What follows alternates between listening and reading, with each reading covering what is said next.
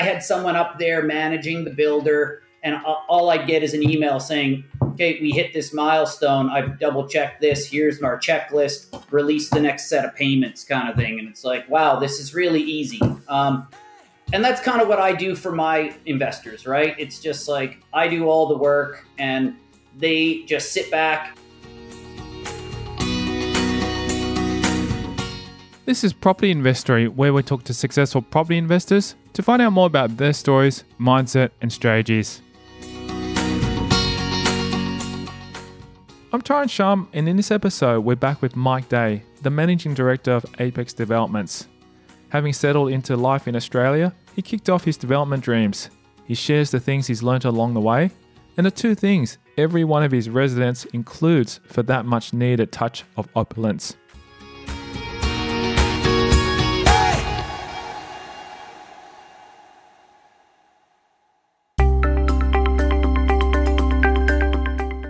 After Day made his way to Sydney to live, he purchased an investment property. To do this, he leveraged off his existing knowledge of buying an infill lot where a land subdivision developer had started the civils. I flew up to Brisbane. We dropped the developer took me all around, gave me a selection of different lots, and then I picked one. Then we just sort of went ahead. He showed me some off-the-plan designs he had. So I didn't really go through an architectural design or anything. It was just a off-the-plan cookie-cutter type house. There was probably 100 of them in that suburb kind of thing, maybe.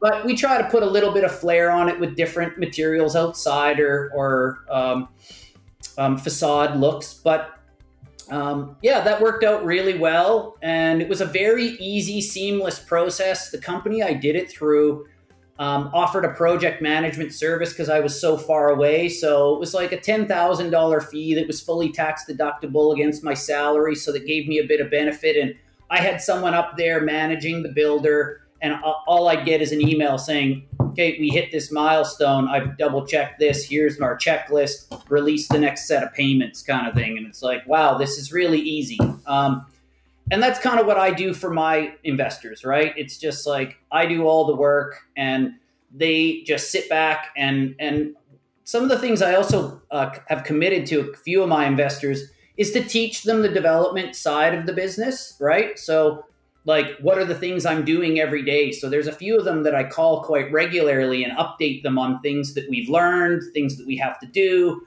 compliance issues, engineering issues, legal issues, whatever, right? And they're really thankful to be able to come on that journey with me and learn the process. The renovation that he did in Canada was what he would describe as his worst investing moment. While the profit wasn't the problem, the process wasn't for him. However, this didn't dampen his dreams. And then later on in life, about 4 years ago, I thought, I'd really like to just have some steady cash flow. And so I educated myself and learned trading on the stock market. And I just focused on the indexes like the Dow Jones and the S&P 500 and those sort of things, right? And you just play the volatility, buy, sell.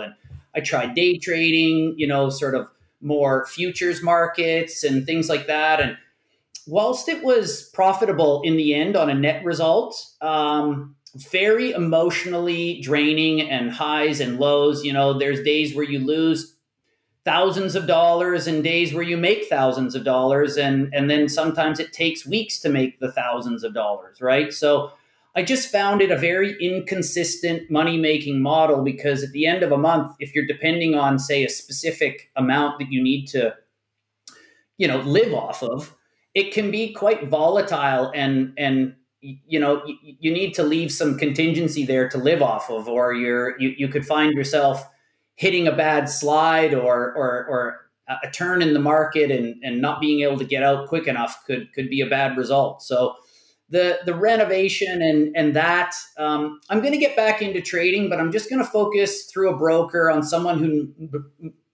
looks to know more what they're doing kind of thing, and just focus on the futures market and look at some sort of more long-term blue chip type stuff. Trying to play volatility can be quite volatile, literally. He found that it was a great education to understand how the markets work, delving into what makes company stocks fluctuate. When you look at the S&P 500 or the Dow Jones, it's basically a plethora of America's best companies all sort of contributing to whether that index fluctuates. And it was pretty interesting education to look at all the little things you can put on what do they call them, tools inside the browser that you, or the platform that you use, to give you indicators of when you should get in, when you should get out, and learning how to read these charts that is basically another language, and what they're trying to tell you to do, and whether you see it or not is a totally different question. I think everyone has different perspectives. Every trader, that's the reason why I guess it's an emotional game as well. It's not as clear as black and white. If I had to pick one, I would say it was probably the renovation, because I still think I have nightmares to this day of, going in to start a job, because I did it all myself, right? And I had a general contractor helping me with some of the more complex things, but it's like you rip out a vanity, right? And it's like, okay, I bought a new vanity. Oh, but I need to replace all this plumbing under here. And it's like, okay, get a plumber, and that's delayed. And if I did it again, it would just be using a general contractor who can come and scope the job. But still, I just don't like the uncertainty. Again, same as the trading. It's the uncertainty of a renovation where you go in, you rip something out, and it's like, well, we didn't intend to have to put up a new wall or take a wall down or replace plumbing or replace the kitchen. Maybe we were just going to paint something. And then it's like, well, I didn't budget for that. And the best advice I can give to any investor who wants to go into a renovation is, whatever you think your budget's going to be, just double it. And if the feasibility still stacks up, or the numbers, whatever you're doing, but don't go into it just assuming you're going to make a profit. Do your research on the end product that you're trying to achieve and what you believe sales are going to be, and make sure there's enough revenue there. But at the end of the day, it's all about your reno budget, because I had educated myself, and I knew a lot of things and spent a lot of time before I endeavored into that, obviously building a few homes. But when you do it new, it's brand new. It just gets built.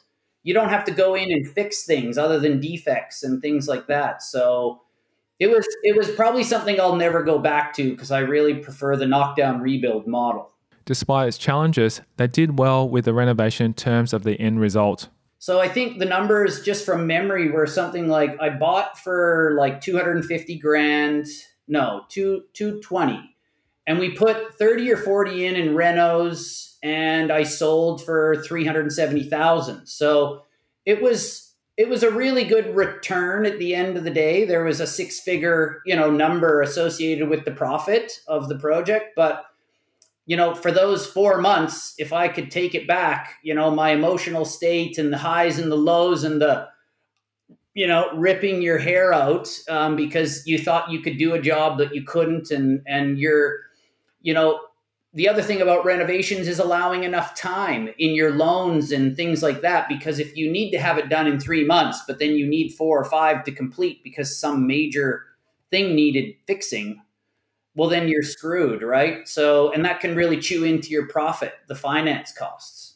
Some people are really good at it. They're really calm and cool and are just like, yeah, no problem, that we know that was coming. But I think that calmness comes in knowledge and your numbers, because if you allowed double and you just keep the expenses keep piling up, but you're not at the ceiling of that budget yet. With that, he has a piece of advice every renovator needs to hear. Make sure that you leave some budget left for the very end push, because at the very end, even in developments, in brand new, the very end, it's like, that's where the variations start coming in. It's like, oh, well, not really. I thought this was going to look different. Can we change it to this? Or I want this now. Can we change it to that? So you need to leave some contingency or some budget to make sure that even in brand new, because things don't always turn out the way you want them to. So that's why we put contingency into development finance and into development budgeting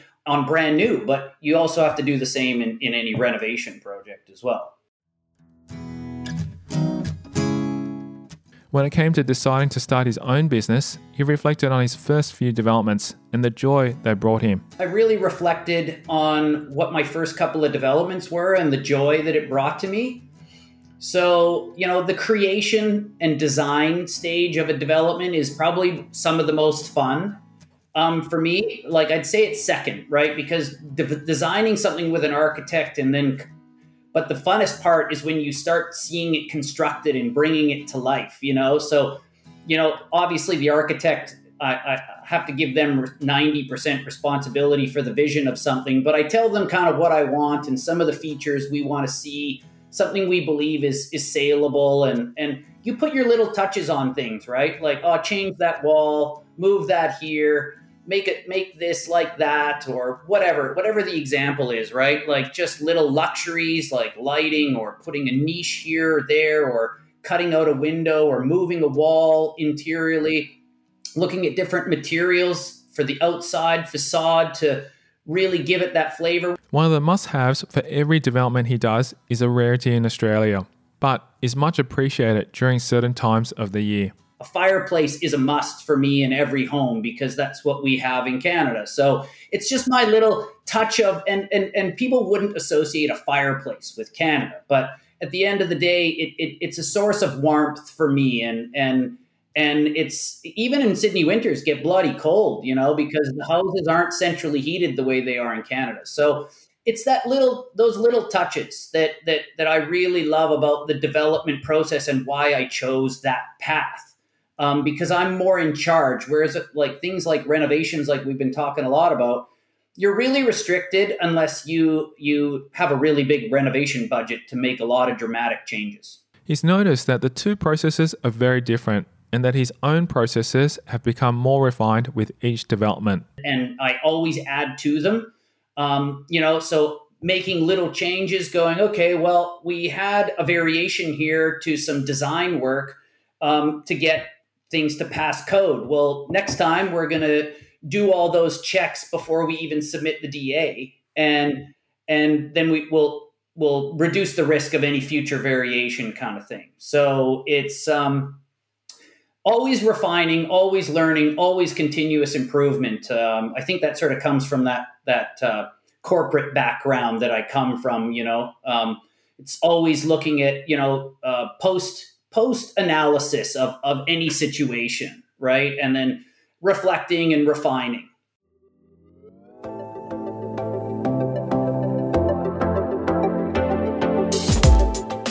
Coming up after the break, he delves into what's in short supply in Sydney and how he plans to solve it. And there's a very, very specific reason for that, and it comes down to risk analysis within the investment process. All about what Class 2 buildings are and why the legislation has changed. One of the business focuses I'm going to be taking is to specialize in that Class 2 space. He explains the pivot he needed to make to keep up with the changing world. Finance is probably one of your key drivers in costs in any development. And that's next. I'm Tyrone Shum and you're listening to Property Investory.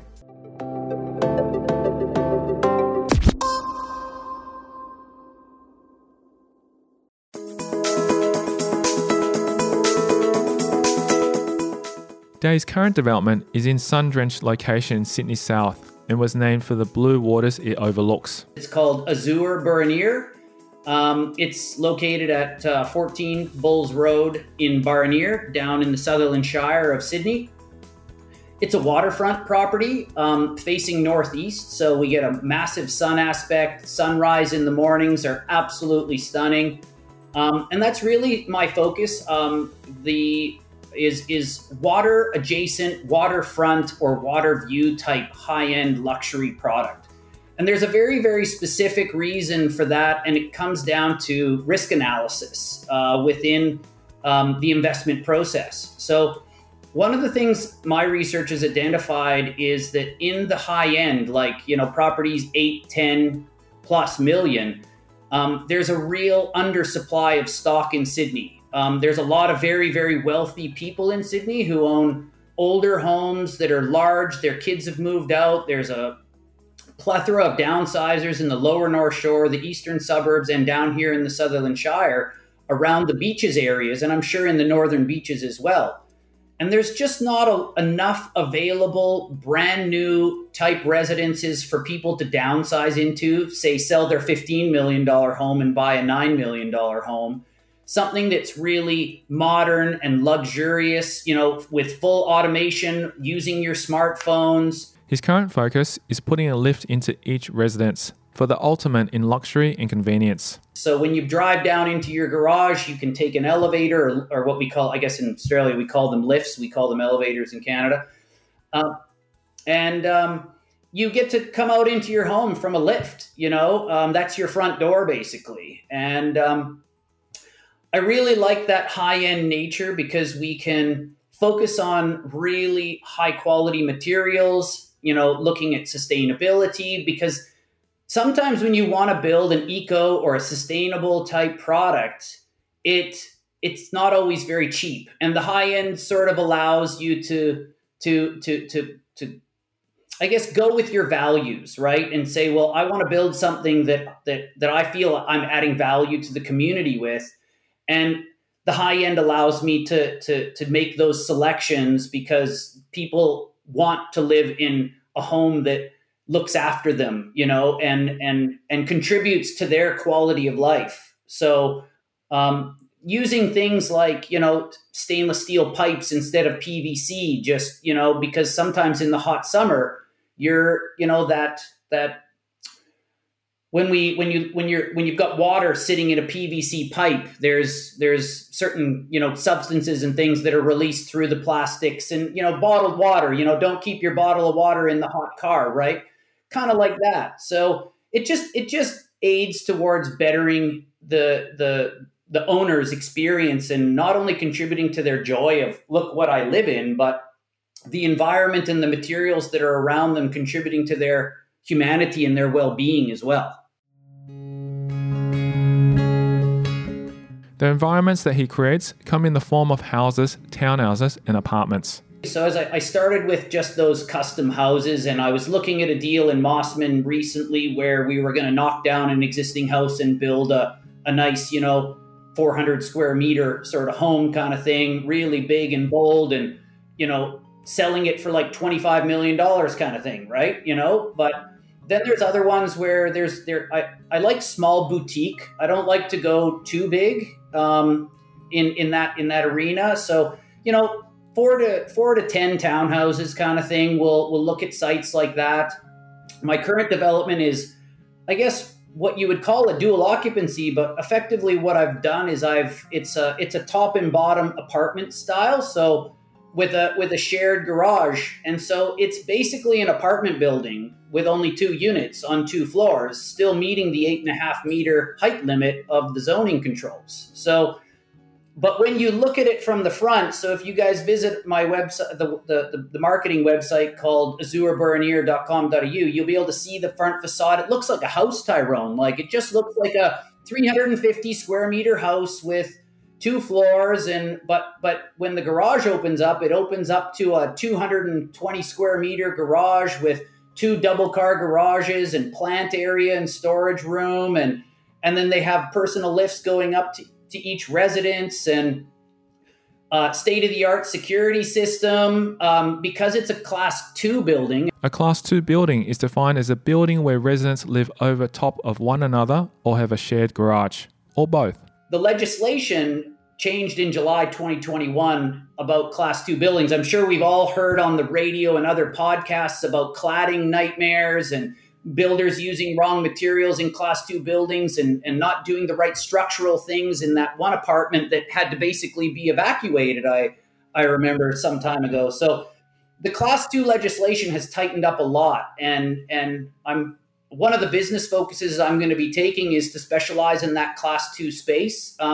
So that will mean taking on some larger projects, building unit buildings, because whether you build something 2 floors or 10, it's the same process, it's the same regulations, it's the same code. The builder might be a little bit different, but it's generally the same thing. So the projects he has coming up are still in the feasibility stage, but he's keen to share what he's able to. The process there is it's going to be a high-end sort of waterfront or type property with about 30 different units. And we're having an architect conceptualize everything in sketches and going to the council and asking for a pre-DA meeting and to approve our design kind of thing before we even start spending money. So it's another one of those risk analysis things in the development process to say, how can we limit our expenditure before we really know if we can do this? Because this one also is a bit more complicated and will require a planning proposal where we're going to be altering height limits and floor space ratios and things like that to increase the yield. But council's been telling us, or we're getting messages from them saying that they want this kind of development in this area. So it's, I don't mind those little challenges. It's a lot of fun. But again, the high end space is where I like to play because it's just underpinned by buoyancy and support from a lack of inventory for wealthy people to buy those high end type homes. With a shortage of building supplies that COVID-19 brought, building costs have skyrocketed. In order to make a profit, Day has a solid plan. What we do in the build process is to try to reduce cost is like, because the concrete, the structural steel and the timber and everything that, is used in typical developments can really fluctuate month to month. And when you sign a build contract, some builders now are asking for cost plus. Some of them are asking for the ability to vary anytime a cost varies, and that gives you a lot of uncertainty. One of the strategies I deploy is to lock down the concrete, the structural steel, and probably 60 to 70% of the expenditure at the time we sign the contract. So I won't sign the contract with the builder until he's got a commitment from his concrete, given them all of the volume that he's going to order and by when kind of thing, so we can lock away those prices. And then other things you can do to save money, Tyrone, as a developer is you can take on the role of, say, what an architect sometimes would do or the builder does in-house, and you can take on all the material selection for yourself. As a tendering specialist who comes from a project development background, Day took on all of the material selections. So I went and did the hardwood, the tiles, the joinery, all the kitchen cupboards and the stone bench tops and the door handles, the doors,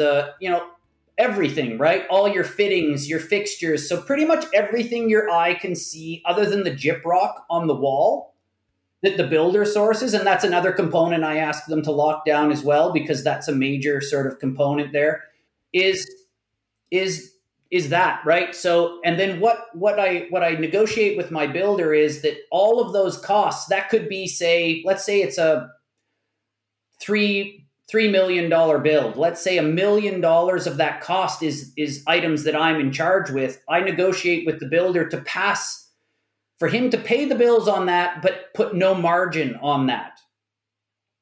So because he's not doing any of the work, all he has to do is place the order, receive the materials, and then he allows for some labor to install it, which I pay for in the main 60, 70% bulk of the fixed price contract we do.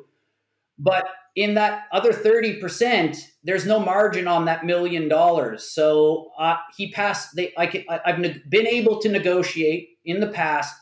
I'm not sure how I'm going to go in the future with that strategy, but it has worked for me in the past to reduce build cost and margin by taking on a lot of work. Now, please understand that if you're going to deploy that strategy, you really need to understand, how to manage spreadsheets, how to do tendering, how to negotiate with suppliers, rates, and manage those relationships, pitting people against each other to try to get the best price. So, and it can be quite a laborious job. It took me about 5 months to, tender and you have to start that quite early on in the process. As soon as you achieve construction certification, because your builder has certain timelines that he'll need to meet. He's probably got the front 50% of the build to get the concrete slab and all the building management stuff up and running. And then in the latter 50%, that's where all the materials you're selecting and sourcing start needing to be installed. So it's like, so you're under the pump as well to meet timelines to make sure that you have materials ordered, ready, in stock, and ready to go for the builder to install. The time and effort he puts in is always worth it, which is illustrated by his profit margin. And from an investor standpoint, it's really good because they can see how much of the labor I'm taking on to increase profitability for them. So the profit goes up, their returns go up, it's a win-win for everyone. Now, obviously, it takes a lot more time and focus, but even things like in the marketing side of things, by taking on certain roles on my end, I can reduce the impact from our marketing campaign in cost, right? So maybe you do a few posts of your own instead of paying a marketing company, and you can potentially save yourself $500 to $1,000 a month in ongoing management fees of your marketing campaign. And there's all kinds of little ways that you can sort of trim and save in the budget there. Ultimately, to have a successful project, you need to delve in with no holds barred. As a result of rising costs, Dave found he needed to pivot. Finance is probably one of your key drivers in costs in any development. So I prefer the solution of private finance, even though the fees are a little bit higher because we don't need the serviceability and income testing. So the investors can just put in capital and we can move very quickly without pre-sales. But I'm finding with the increase to build costs, one of the ways that we can save money is by pivoting in the finance solution and going with a lower cost finance solution and potentially bringing on, say, a serviceability partner.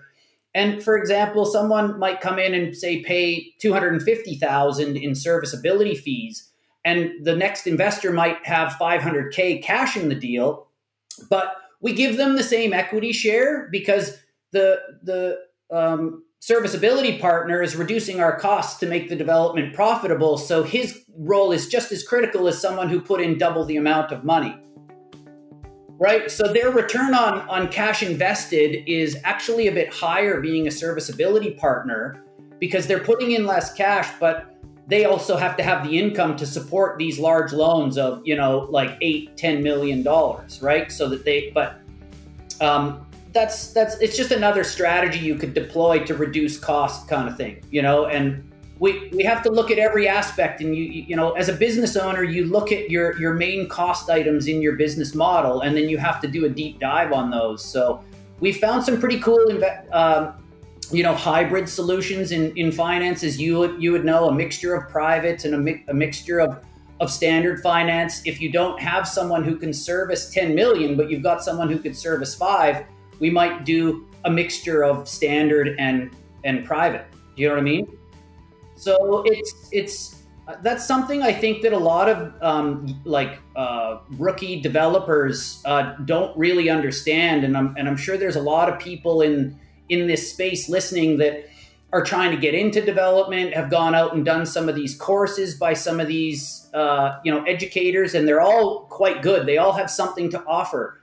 But at the end of the day, the best education you'll ever get is going in and doing something and going through the whole process and then refining it after and then doing it again. If you met yourself, say, 10 years ago, what do you think you would have said to him? Probably would have slapped him silly, to be honest with you.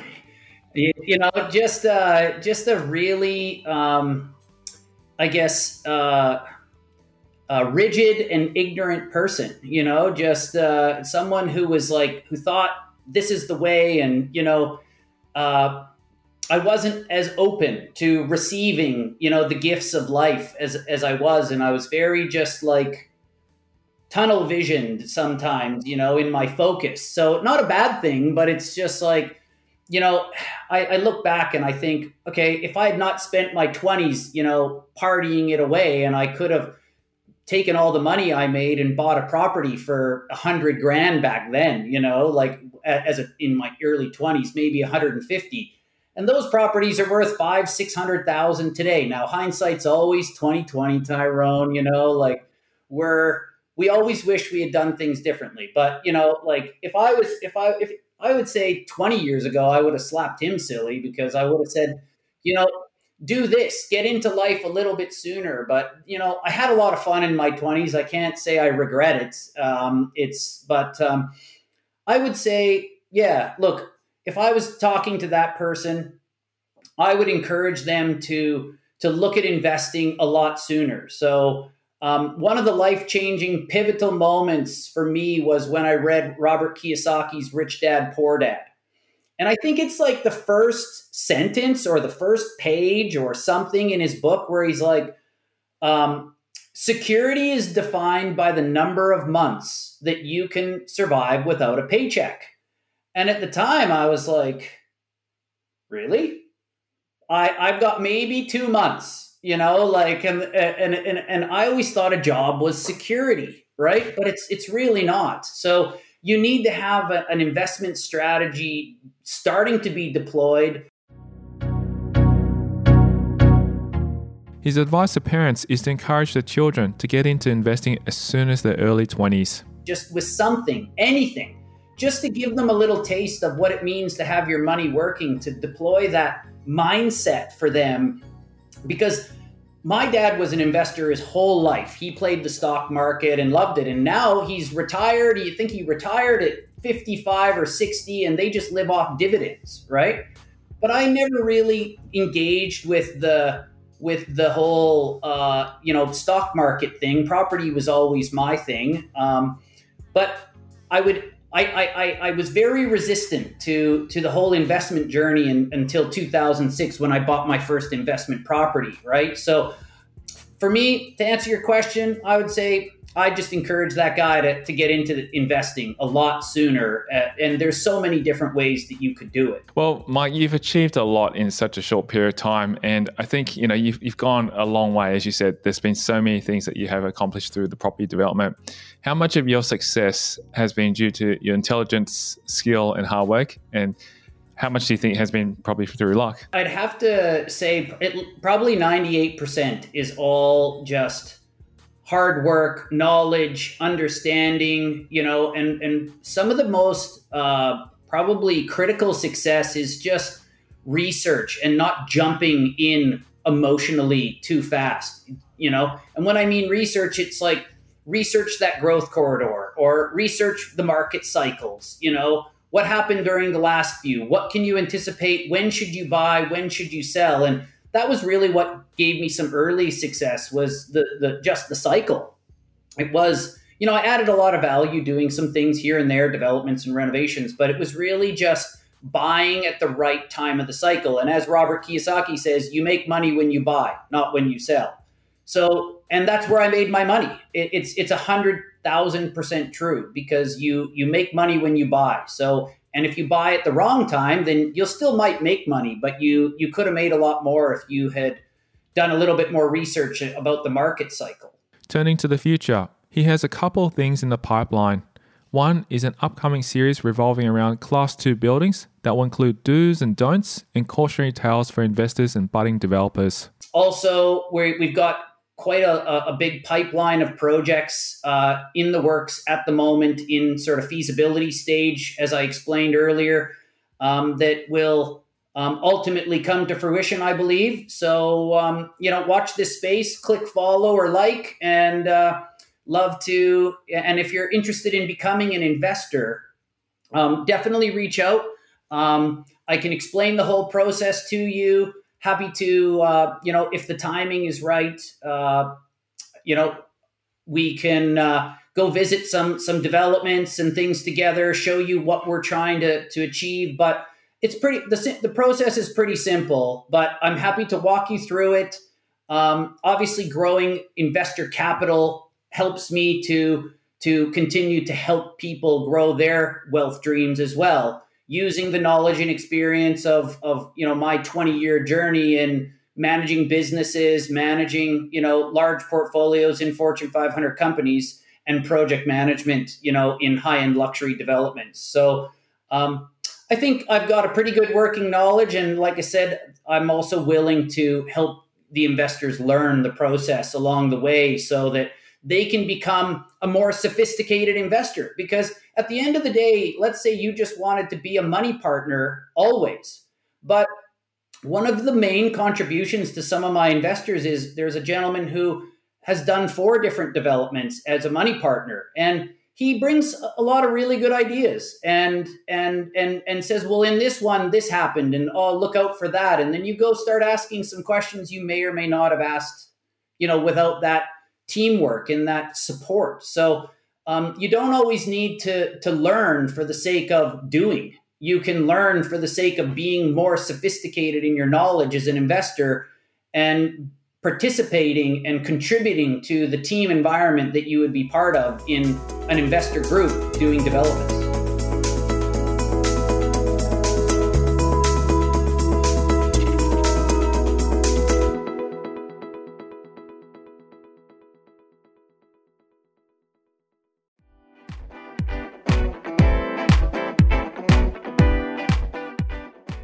Thank you to Mike Day, our guest on this episode of Property Investory.